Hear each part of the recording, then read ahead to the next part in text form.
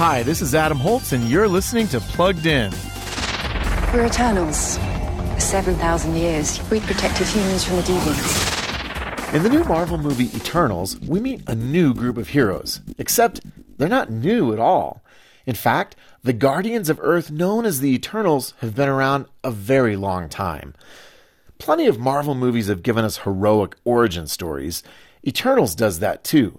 But it also gives us a creation story for everything. This creation myth from Marvel Comics mostly ignores Christianity while drawing from other earthly religions. Add in comic book violence, sensual content, and some profanity, and you get a story that's quite problematic. So we're giving Eternals a 2 out of 5 for family friendliness.